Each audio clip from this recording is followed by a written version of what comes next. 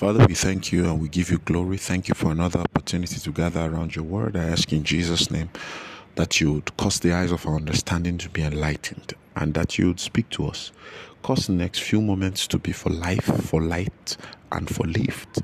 In Jesus' precious name, amen and amen and amen. Well, good morning. It's an honor to be in your space, bringing you God's word. I trust that you rested well. Well, the story about redemption, I believe one of the books that can do it for you is Ephesians, the book of Ephesians. Where I want to start from this morning is Ephesians chapter 1. Ephesians chapter 1 from verse 16 up to verse 21.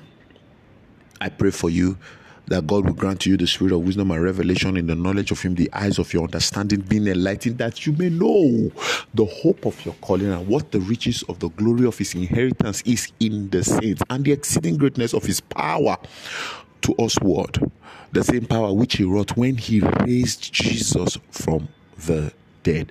Every time Jesus is mentioned, his shed blood is involved. Every time Jesus is mentioned in these kinds of conversation, his shed blood must come to mind. And wherever his shed blood comes to mind, redemption must come to mind. It is my prayer, and for myself and for you, that the eyes of our understanding will be enlightened to understand redemption. The man that is redeemed, the man that has redemption in Christ, is not an ordinary man. There is nothing ordinary about redemption. We have been given certain privileges. You need to understand that Israel had some form of superiority status. Israel was feared, not just because of their track record of winning wars. The question was why they never lost. They had an advantage. And you see, for them, that advantage, was the circumcision. David will look at a man that had more experience than his whole lineage and tell the man, you are an uncircumcised Philistine. You are without covenant. That means the covenant ratified in blood meant everything to them. That is redemption. Redemption is that you have been involved. You have been brought into the covenant. So I'm showing you something from Ephesians chapter 2, which I believe is important. You see, the Bible says, wherefore remember that ye being in time past Gentiles in the flesh. Gentiles means they were uncircumcised, who are called, so you see, the next line says, who are called uncircumcision by that which is called circumcision in the flesh made by hands. That at that time you were without Christ. So the major thing that circumcision signifies is that a man has Christ. What is that? That he has redemption in Christ. That blood has been shed for him. Now he is in covenant with God. The Bible says you were Gentiles. This is your past.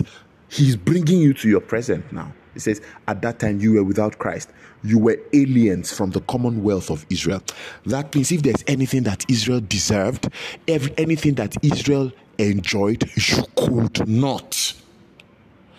You says you were strangers from the covenants of promise.